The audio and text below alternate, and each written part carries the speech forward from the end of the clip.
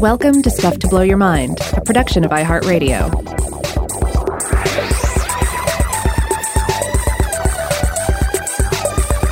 Hey, welcome to Stuff to Blow Your Mind. My name is Robert Lamb. And I'm Joe McCormick, and we're back with part 2 of our series on the 7-day week. What is it? Where did it come from? What's it doing in our brains? All right, now when we cut off in the previous part of this series about the week, you were talking a bit about some sources you were reading about the history of the week, where the 7-day week comes from, because obviously, one of the main things we talked about in the last episode is that other major blocks that we use for measuring time, such as the month, the year, and the day, are all based on facts about nature, or usually about astronomy, how the Earth moves around the sun, or how the moon moves around the Earth. But the week has no such basis in physical reality. It's an artificial construction, with the possible exception that some people think there may be some underlying biological rhythms that contribute to it. One hypothesis that's been offered is the menstrual cycle or things like that, but it's hard to know for sure. So we know at least that the week is not based in astronomy. So where does it come from historically? Yeah, and in that we were getting into this idea of the market week, the time it takes for vegetables or fruits to travel in from market, be sold at market, and then for the individuals who brought it there to return then to the fields. This would be just a basic market cycle, a market week. And one of the sources that I was discussing here was Evitar Zerubbabel's The 7-Day Circle.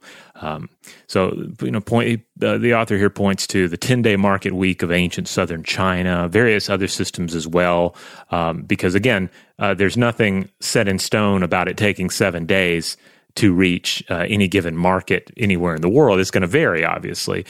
So you have different systems that were in place. This 10-day system. We also see the 8-day system that emerged in what is now Italy. This is the Etruscan system. And so the Etruscan system, that the name of that would come from the Etruscan culture, a culture that inhabited the Italian peninsula before the Roman period. Right.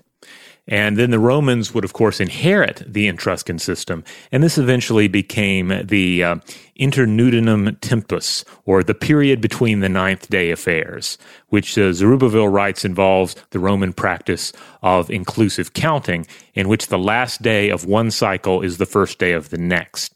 So this involves a market day held every 8 days. Market and social life revolved around this market day, and schools and courts were closed for that day as well.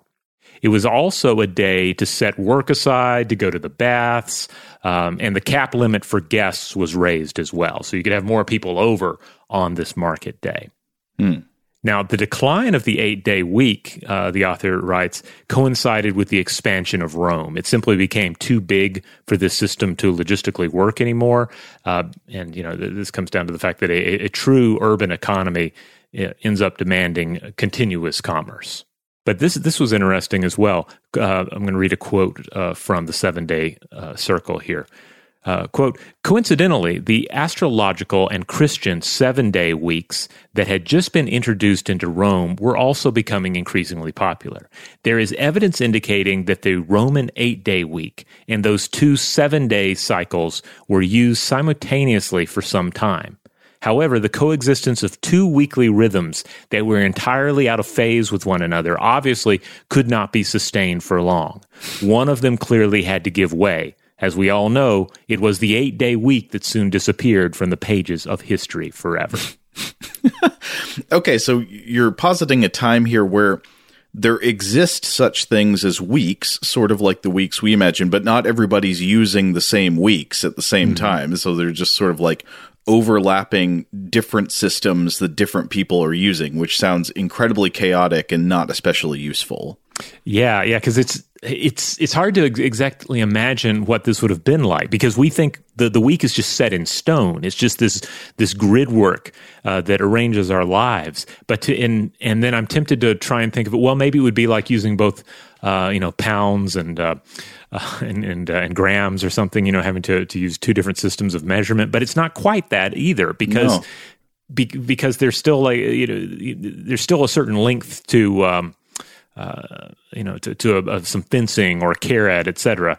But when you're dealing with time here, and you're dealing with these market cycles, it seems like it'd just be this confusing arrangement to have these two or more overlapping systems of different amounts of time.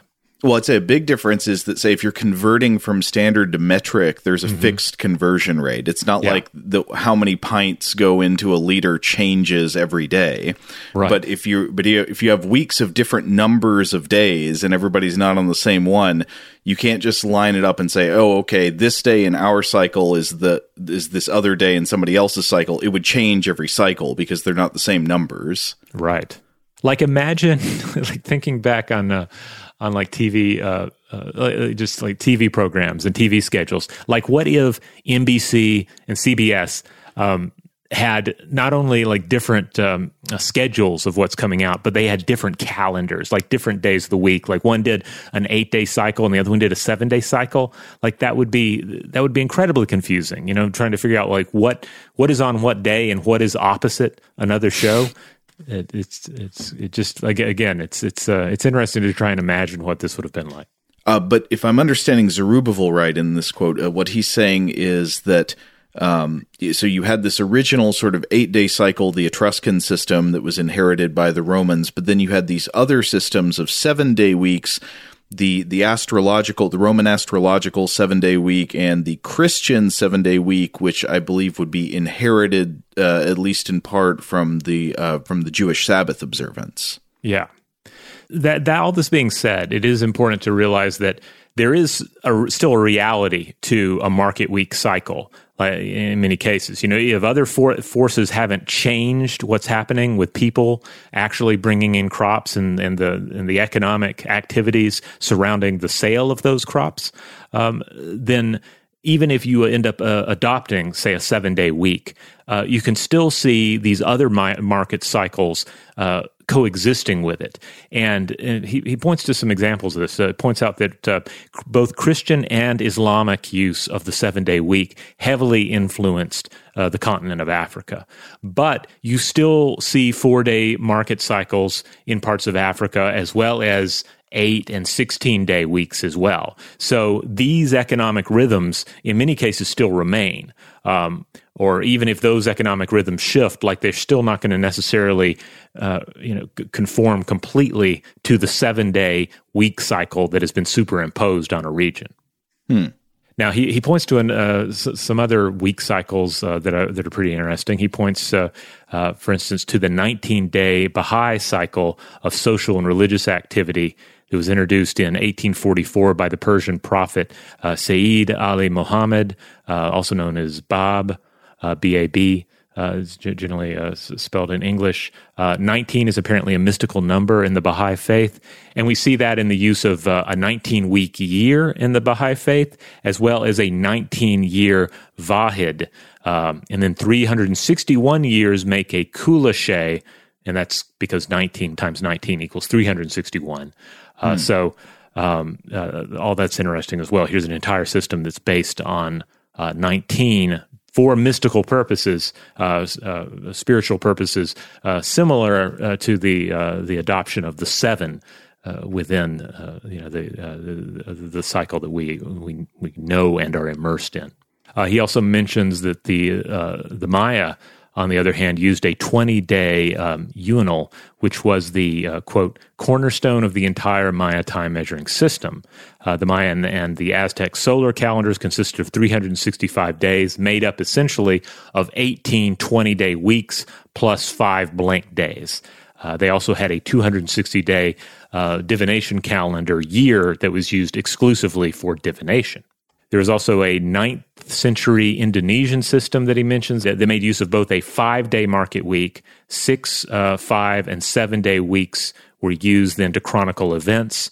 And the Indonesian system had several uses, but the main function, according to Zerubbabel, was divination. There were the right days to do various things, both inherently sacred things, such as, say, burying the dead, and things that we might think of in sort of modern life as being mundane, things like moving or starting a new business. But of course, within the confines of a given culture, those things too may be considered highly sacred. So these are more examples of what we talked about in the last episode, which is that, it depends on how you define a week to say where the week comes from, because there's a history you can track of our current unbroken system of 7-day cycles, but there also have been just lots of other things throughout the world, throughout history, that subdivided the month into some number of days, but it wasn't necessarily the same as our 7-day week.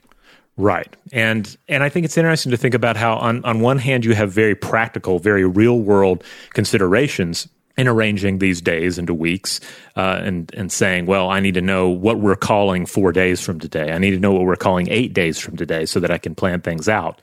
Mm-hmm. But then also getting into this divination area of, well, is there something about the day after tomorrow that makes it more appropriate for me to do this act or this other act, or to make a certain decision on that day?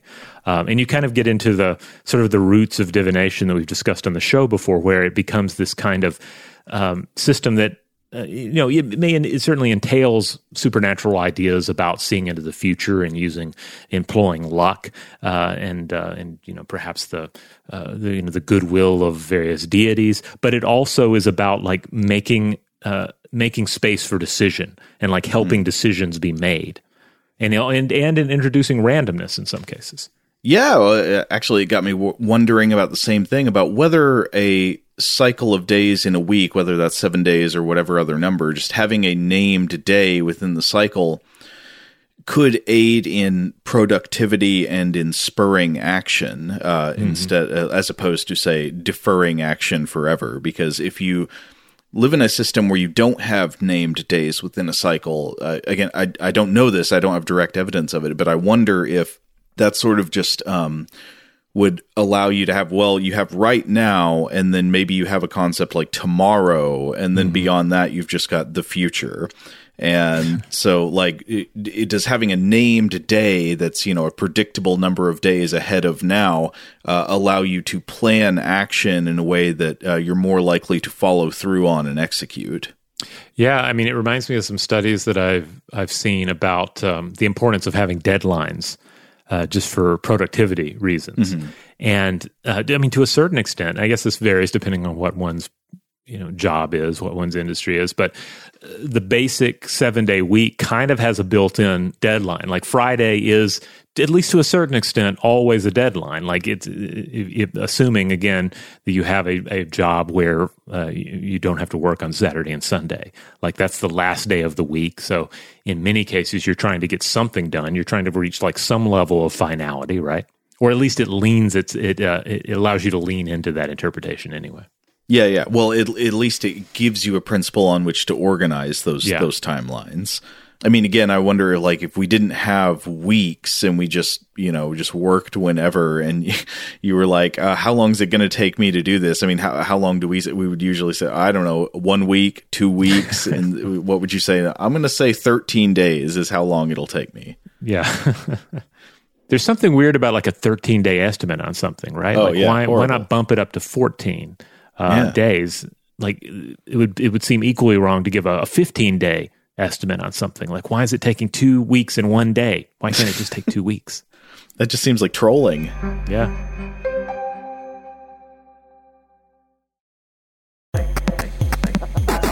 Well, maybe here is a good place to come back to some psychology research about the effects of the week, because in the previous episode, I mentioned a 2015 psychology paper that looked into what it called mental representations of weekdays. This was by Ellis et al. And we talked about it in the context of the idea that while the week is broken into different types of days, weekends and weekdays, each day is also its own distinct concept. And this 2015 paper examined this in a number of ways. Overall, I'd say its findings would be not very surprising to anybody who's ever been to school or had a full-time job that was organized on regular bank hours. Mm-hmm. But it's good to have that information anyway, because a lot of times, I often have this thought where, like, you do a study and then the results come back and people say, like, that's obvious. Why'd you need to do a study to know that? Oh, it's like, well, because if you just go by your assumptions all the time, you're actually going to turn out to be wrong a good bit. So it's worth checking. But it did find that, for example, people were most conscious of what day it was on Mondays and on Fridays, as measured by reaction times when asked to name the day. It found that people were most likely to feel like it was the wrong day, feel like it was a different day than it was on days that were in the midweek, so Tuesday, Wednesday, and Thursdays. That's also not very surprising. Those are sort of the middle days, the days that are, easy to get lost in the shuffle. It found that in terms of affective response, people really, really like Fridays and really dislike Mondays. And the other days in between basically just kind of slope up and down between those extremes. And, of course, the standard note that these responses, as well as the ones in the studies I'm about to mention here, are primarily, I think, from industrialized societies in North America and Europe, where the 7-day work week is highly salient. I have no way to prove it, but I strongly suspect that you would not find these same patterns at all if you were to exclusively survey populations that were less connected to this type of economic work cycle. For example, rural farmers or hunter-gatherers. Right. But since then, I just wanted to talk about a bunch more studies I was looking at about the days of the week and how we represent them in our brains, how we feel about them, and how they affect our behavior. So a couple that I looked at had to do with people's feelings about days of the week, following up on that, idea from the previous study that people like Fridays, they don't like Mondays. So one study I looked at was from 2011, published in Psychological Reports by Charles S. Arani, Mitchell Berger, and Natalina Zlatevska, called Factors Affecting the Extent of Monday Blues, Evidence from a Meta-Analysis. This was a meta-analysis that looked at a bunch of samples from previous studies that tracked both mood and days of the week and tried to see if there were correlations. And they said they did find evidence of a small but reliable, quote, Monday blues effect. So people had worse moods on Mondays. But the size of the effect varied greatly depending on what types of demographic groups featured in the sample. So for contrast, they mentioned that samples focused on university students showed a large and consistent Monday blues effect. College students really hated Mondays, whereas samples limited to a smaller, different cohort, the one they single out is married men who were not students, showed a smaller effect. It was still there, but much smaller and with greater variation between the samples. Rob, does this track with your experience that you hated Mondays more when you were like a college student or younger in general? Yeah, and it's easy to sort of fall on sort of stereotypes when thinking about this. You think of like the college student is out partying all weekend, and then they've got to go to class Monday morning, and the married adult is maybe not partying all weekend. I don't think I ever remembered necessarily just hating Mondays, but if I didn't like my job, then I was probably adverse to going back on Monday to work there.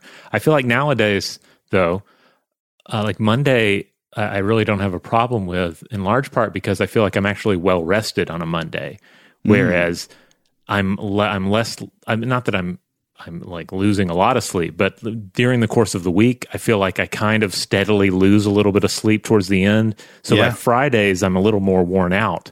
And then I catch up on my sleep over the weekend, and by Monday, I'm good to go. Yeah, that's something I think might be underappreciated, especially when it gets to a study we'll look at in a minute on behavior, the effects of cumulative fatigue over the course of weekdays. I think that is a very good idea. But okay, so that was that one study. Another one I looked at was by Stone, Schneider, and Harder, published in 2012 in the Journal of Positive Psychology. This one used a huge telephone survey with like hundreds of thousands of participants, tested for demographic variables and how people felt about different days of the week. They found, again, unsurprisingly, a strong preference for weekends. People really, really love Fridays. They like weekends. This study found weaker evidence that people really hate Mondays. It was a more reduced Monday blues effect, but they did find some variations. This one also found that day of the week effects on mood in general were more pronounced in younger people generally, and that day of the week had less effect on mood for older people and especially retired people. So that might not be surprising because I think a lot of these day of the week effects probably have to do with when you have to go to work. They found no differences on the basis of gender or on the basis of the presence of a romantic partner. Now, it does seem strange that there wouldn't be much emphasis put on Wednesday, though, because it seems like Wednesday is hump day, right? Like Wednesday is the day where you may, feel the satisfaction of knowing that you're halfway there. You're more than halfway there. You are over the hump and headed in towards that Friday that you're looking forward to.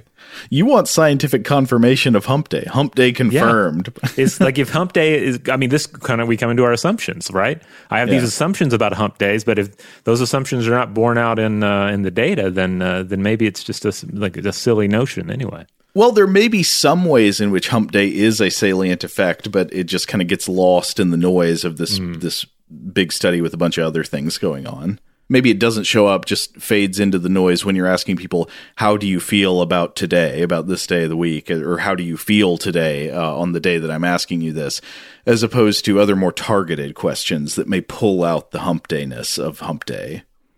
Maybe questions about optimism about the future or something. Now, you could ask another question. Again, we've been talking about, what's obvious or what we would just assume. But here's another question that seems like it has an obvious answer. Why do people seem to like weekends so much more than weekdays? I think both common intuition as well as some of the data we've looked at already would tell us it's because people like being off work. Though interestingly, of course, not everybody's work hours conform to the standard Monday to Friday 9 to 5, and some people also, even if they do conform to that, really enjoy their work. But at least at the population level, this effect shows up strongly anyway. So I don't know if people who are restaurant servers whose busiest work is on the weekends or something like that, if they're just not enough of them to balance out the survey data, or maybe somehow, even though it's their busy work times, they prefer weekends as well. I don't know. I haven't found data on that. But this question of what causes people to enjoy weekends the most has also been analyzed in some psychology research, sometimes referred to as the weekend effect.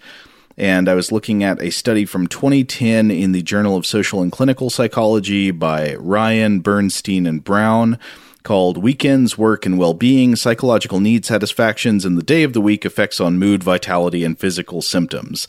This held true for all different kinds of jobs, no matter what kind of work you had.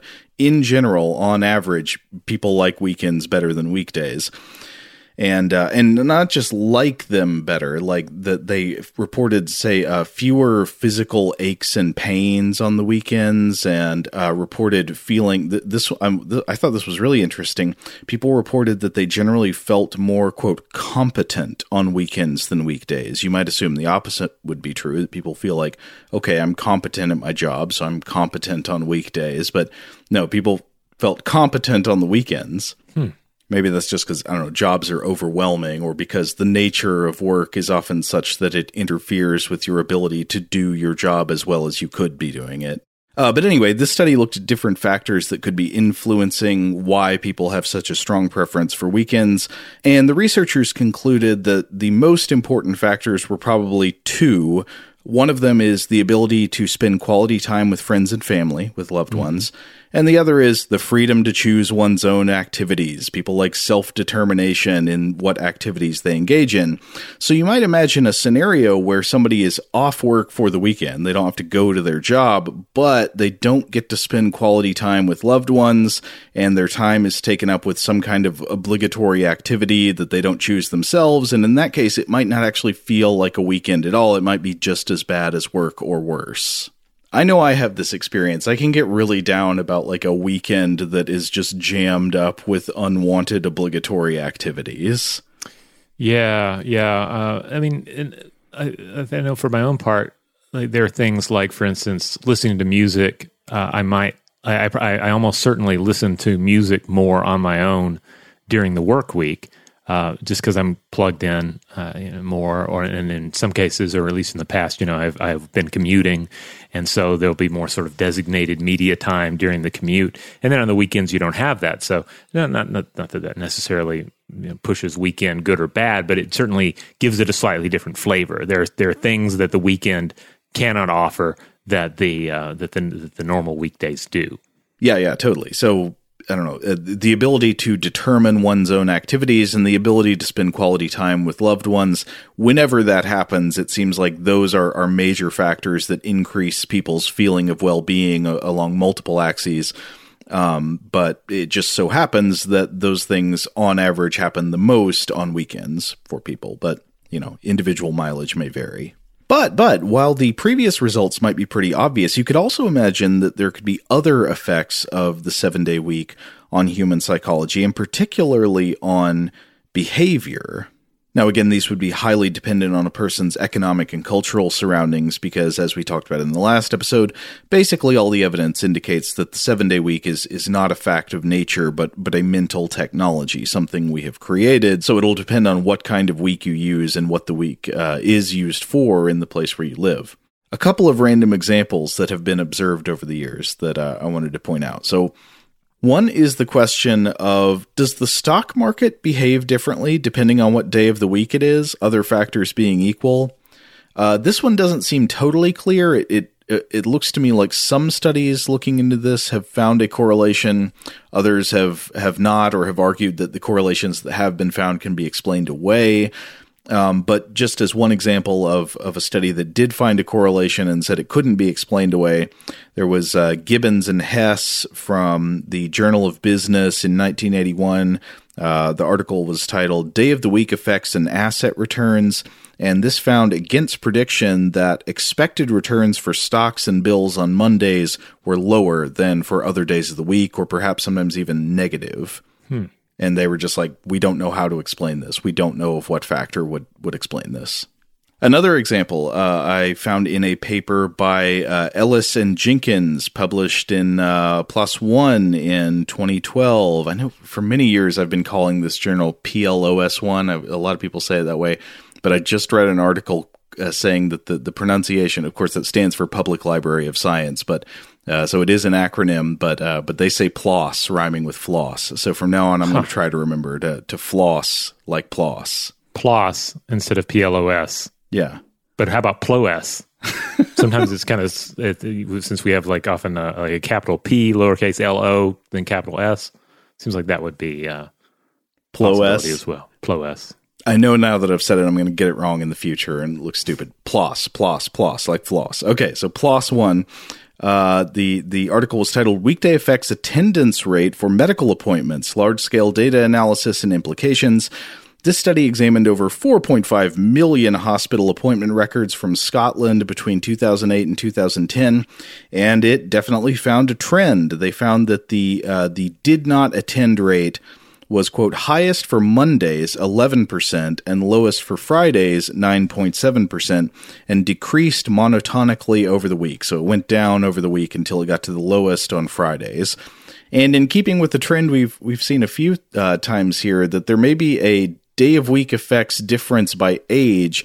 This study found that the pattern was steeper for younger age groups than for older ones. Well, one is tempted to fall back on stereotypes there as well and say, well, maybe younger people were less concerned about health matters versus older people, but those are generalities, and I'm not sure if we can really lean too heavily on those. But why would that affect a day of the week? I mean, it would mean that younger people are less concerned about health matters maybe on Mondays, Tuesdays, but they get more concerned as the week goes on. They've been partying all weekend, I guess. I don't know, but I know that even as an adult, there have been times where I reach Sunday and then I look at the calendar. It's like, all right, what's coming up this week? What did I put in the books for the week ahead, and then I'll see, I have a dental appointment on Monday, and there might be a temptation to want to rearrange that just because the nature of the Monday is that maybe you're not excited about Monday, or maybe you are excited about actually getting some work done on Monday, kicking the week off right, and it doesn't feel appropriate maybe to then spend an hour or more somewhere else, even if it is something important like a medical appointment. I know exactly what you're talking about, man. When, you're scheduling 6 months out at the dentist or something, and you're like, Monday, that sounds good. And then it's that Sunday, and you're like, oh, no, I can't do that. Why did I do this? Yeah, I should have put it on a Thursday. Mm-hmm.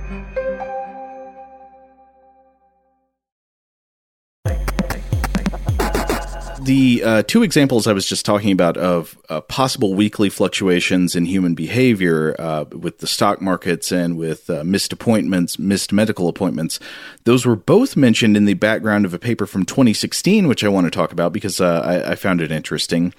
And this paper experimentally explored a unifying concept that might explain a number of weekly changes in behavior patterns, and that explanation would be in risk tolerance. So this paper is by Jet G. Sanders and Rob Jenkins, published in PLOS One in 2016, called Weekly Fluctuations in Risk Tolerance and Voting Behavior. And so the authors of this paper point out several observed trends in human behavior across days of the week, including the two I mentioned a minute ago with stocks and medical appointments, but they also point out things as serious as rates of attempted suicide. There are you can observe trends throughout the week in all kinds of human behaviors. But they argue that despite these observations, there has not yet been a unified psychological explanation for them. There's not one explanation that people have been able to give yet that would say, here's why we're observing these trends. And in this paper, the authors hypothesize that one psychological factor which could influence a wide range of behaviors by fluctuating throughout the week is risk tolerance. Now, they did multiple studies to look at this, but the first one that was like a direct lab study I thought was interesting because it involved a computer game that is designed to measure risk tolerance, and this is called the BART test. BART is an acronym. It stands for Balloon Analog Risk Task. And as with a lot of these psychological tools, so the BART is really designed to try to reduce or eliminate the influence of other variables to get as close as possible to testing just the factor in question, in this case, risk tolerance. And the test works like this, okay?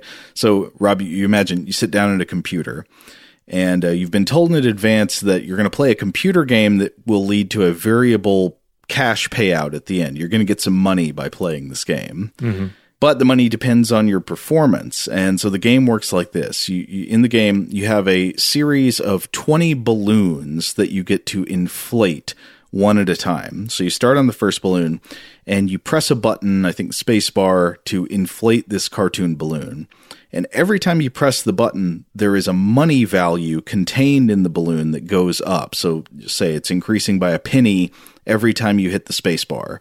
So you're hitting the space, you're increasing your payout. But as you keep inflating the balloon, you get closer and closer to some randomized point where the balloon will pop. And if you reach that point and the balloon pops, you lose all the money you've earned so far. It all goes away.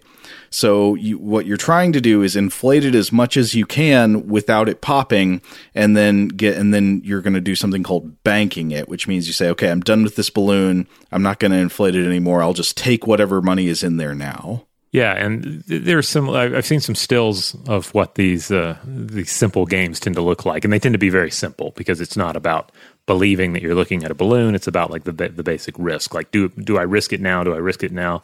But you find a similar mechanic in some games as well, where there'll be something on the line, and do you keep pushing it? Do you keep holding, or do you go ahead and cash out?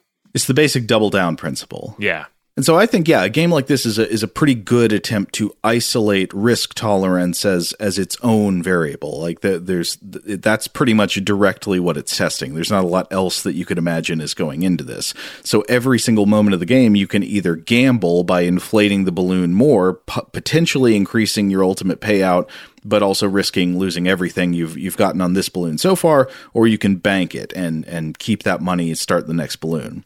The obvious correlation is that people with a lower risk tolerance at the time they're playing the game will tend to bank balloons earlier and protect the gains they've already made, whereas people with a higher risk tolerance while they're playing the game will tend to keep inflating to make the payouts bigger, with the increased risk of losing the whole pot. And of course, risk tolerance is going to vary to some degree by like fixed personality traits. Like some people are just more risk tolerant than other people across the board, but then it's also going to vary moment to moment but within a person. So a person might have a generally high, low, or average risk tolerance, but other factors, I don't know, maybe if you give somebody a few alcoholic beverages, their risk tolerance probably goes up. This is why casinos like to give people free drinks. Yeah.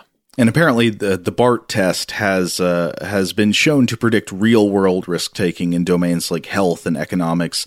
So it seems like this is probably a pretty good test. People who take more risks in the game also take more risks in real life. So in this study, they played this game with a number of controls in place to try to isolate day of the week as the only relevant difference.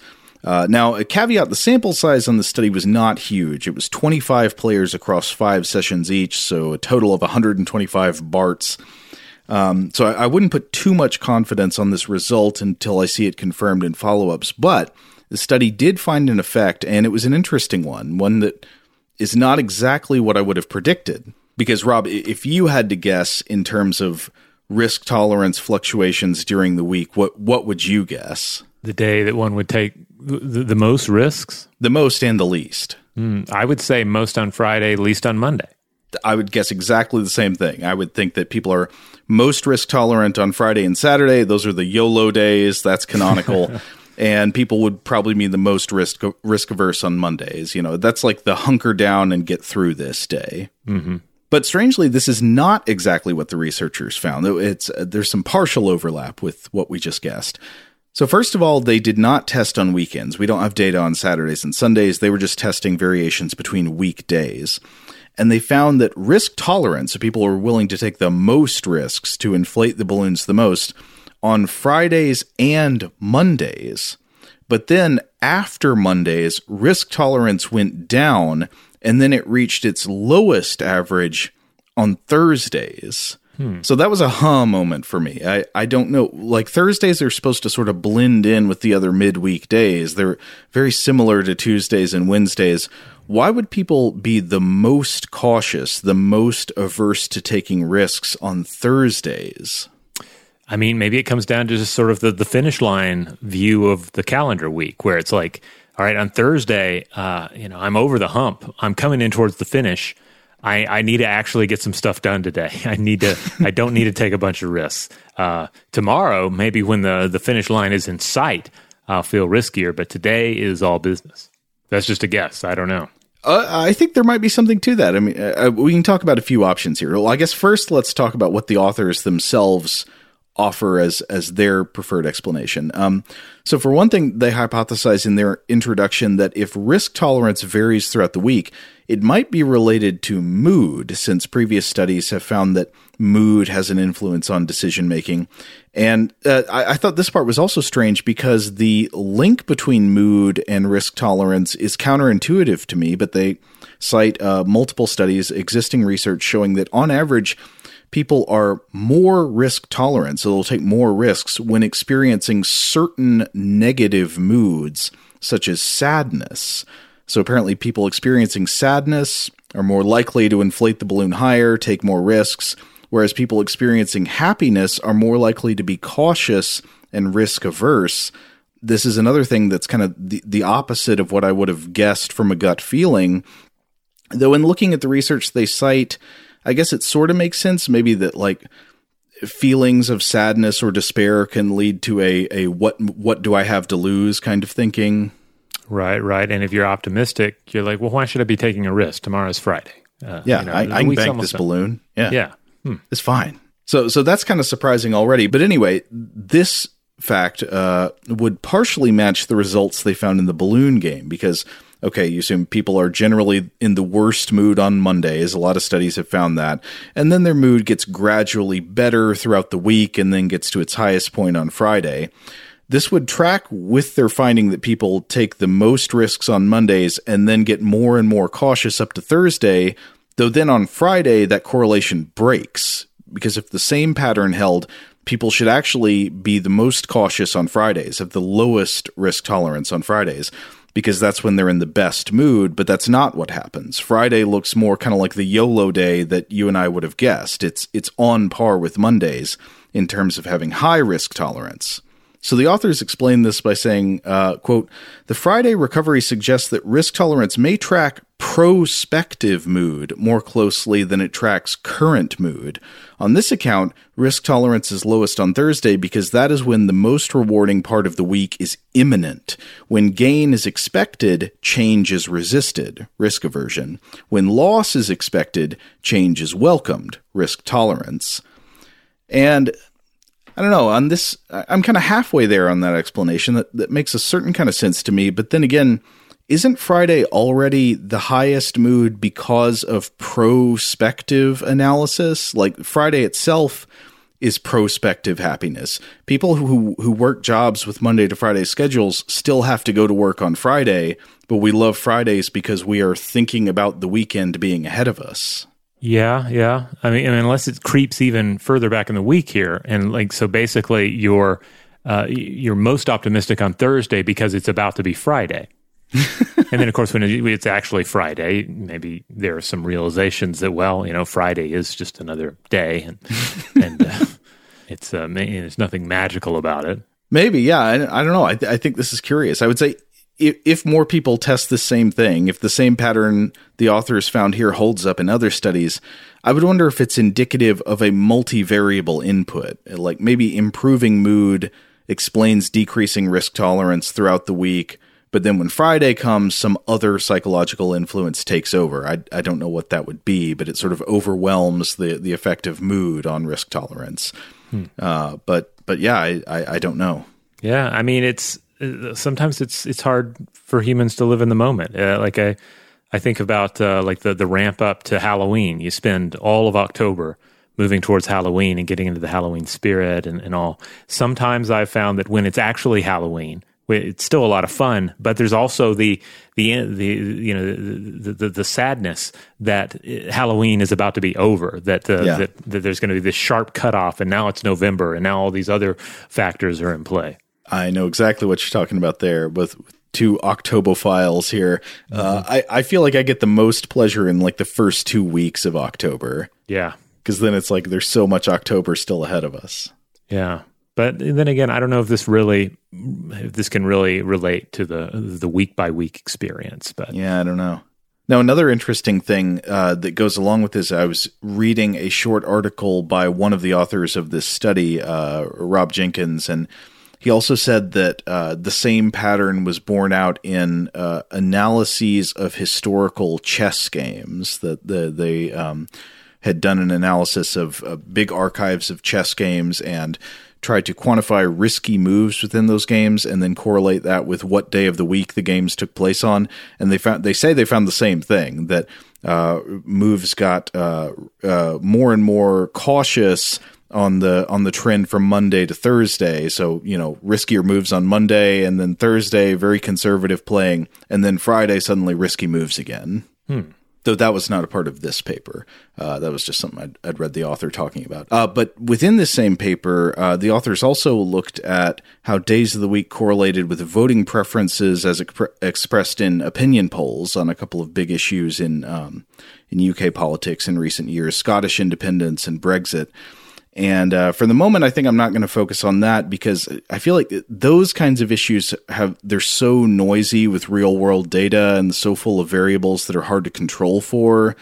And of course, the authors are aware of this. They make note of it. But I feel like that may be harder to fix on day of the week effects and things like risk aversion, because especially when you're looking at something like a big contentious political issue, like a huge part of political rhetoric is specifically aimed at manipulating how people frame political and voting choices in terms of risk. So it's hard to pick one side of a political issue and say, well, this is the one that's the more risk averse option and the other one is the one that's more risk tolerant, because there may be lots of cases where voters on opposite sides of an issue in roughly equal proportions both believe their side to be the less risky one. Yeah, it's going to depend on what sort of media you're consuming. Yeah, one side's going to frame this is obviously the risky choice, and the other side's going to say no, this is the risk adverse choice. Though they point out something interesting that does rely on a couple of conditionals. So if their finding is indeed true, if it is borne out that people's risk tolerance on average fluctuates throughout the week, and if it's true that there are consistent patterns that show up in populations, such as Thursday being consistently the most cautious day, the most risk-averse day, then what day you hold elections or referenda on could actually affect the outcome, which I thought is interesting. But another thing I was thinking about in light of these assessments of risk aversion is coming back to your idea of the effect of weekdays being an effect of cumulative fatigue. I mean, I wonder how that would play into risk tolerance as expressed throughout the week. Could it be that being progressively more tired as you go through the week and getting to Thursday, you've most likely had the most nights in a row where you didn't get as much sleep as you wanted, where you were trying to pack things in and get through the days that came before. Could that somehow express itself in terms of what kind of risks you're willing to take by Thursday, and then maybe some kind of mood effect takes over on Friday that overwhelms that fatigue? Right, and then likewise, if you're more prone to lose sleep over the weekend, would you have this sort of scenario playing out, moving into Monday, where you didn't get a lot of sleep last night and the night before, and here you are catching up. Another question I have is I wonder about interactions between risk aversion as expressed over different days of the week and our feeling of freedom about what we get to do on each day of the week. So how is your risk aversion affected by it being a day that is full of tasks that are not really up to you? You just have to do them versus on a day where you can do whatever you want. Yeah. I mean, I can imagine a scenario in which, you haven't really had much in the way of choice. So now I have the choice to take a risk. Well, maybe I'm going to take it. I don't know. It kind of comes back to what we're talking about, though, is that seems like there's a fair amount of noise in any of these considerations and so much just room for subjective interpretation. It's just going to vary so much depending on what an individual's life structure happens to be. Right. So if the pattern holds up, I do think that's really interesting with this Thursday thing, but I'm not convinced of any particular explanation yet. Yeah. But this does just make me want to do BART tests on myself all the time, figure out what's going on in my brain. I guess it's hard to, I don't know. I guess knowing what I'm testing for would affect the outcome, so I can't really do that, but I want to BART myself. Well, there's got to be a good pen and paper kind of BART scenario you can use. Well, I'd still know that I was taking the test and I couldn't do it blinded, but yeah. In any case, I do hope that risk tolerance researchers use BART as a verb the way we have been doing. I BARTed 25 participants today. I haven't had a chance to really research this, but it looks like there are a few balloon analog risk tests, BART tests that you can find online. Though I will warn you that the one I clicked on had some really loud sound effects. I don't know that we really need a loud air hissing sound effect every time I pump up the money balloon. No, it only works if it's deafening pops.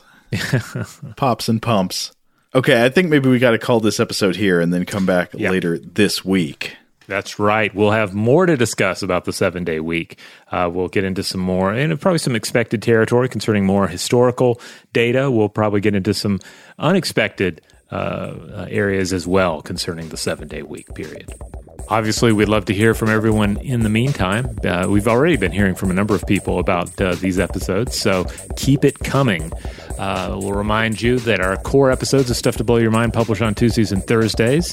Monday, we do listener mail. Wednesday is a short-form artifact episode. And on Friday, that's our time to do Weird House Cinema, where we set aside most serious concerns and just focus on a strange film. Huge thanks, as always, to our excellent audio producer, Seth Nicholas Johnson. If you would like to get in touch with us with feedback on this episode or any other, to suggest a topic for the future, or just to say hello, you can email us at contact@stufftoblowyourmind.com.